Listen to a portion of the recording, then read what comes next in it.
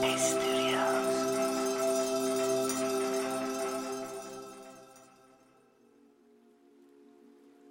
Hi, and welcome to Radio Headspace and to this brand new Tuesday. It's Eve here.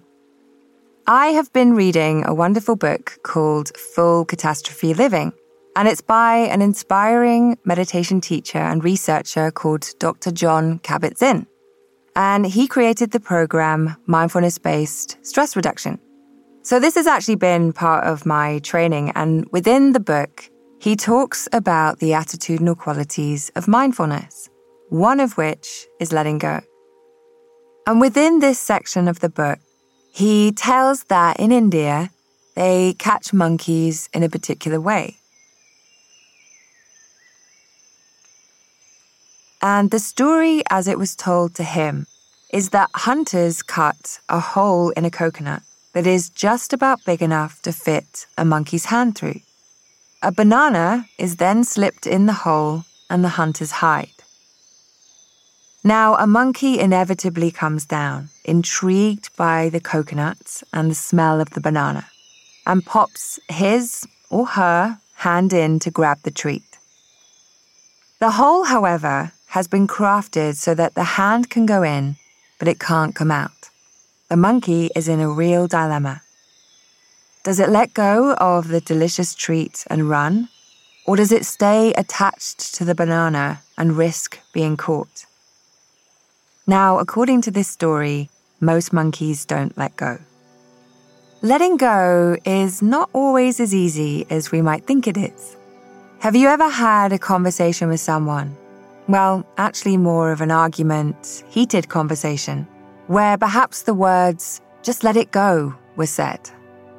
Now, I too have been in this situation more than once, both the one saying, "let it go," and the one receiving it. And it can be really hard to let go of something, especially if we have experienced pain or some wrongdoing towards us. And whilst it might appear that there are external factors driving all of this, a lot of it actually comes from the mind. Just like the monkeys, we can become very attached to certain outcomes. And this is true for things we like and things we don't like. And the reason letting go is one of the core attitudinal qualities of mindfulness is that our thoughts, feelings, and emotions can get us caught in a bit of a loop. It can essentially block our ability to pay attention to our inner experience, which is really what drives a lot of our behaviors.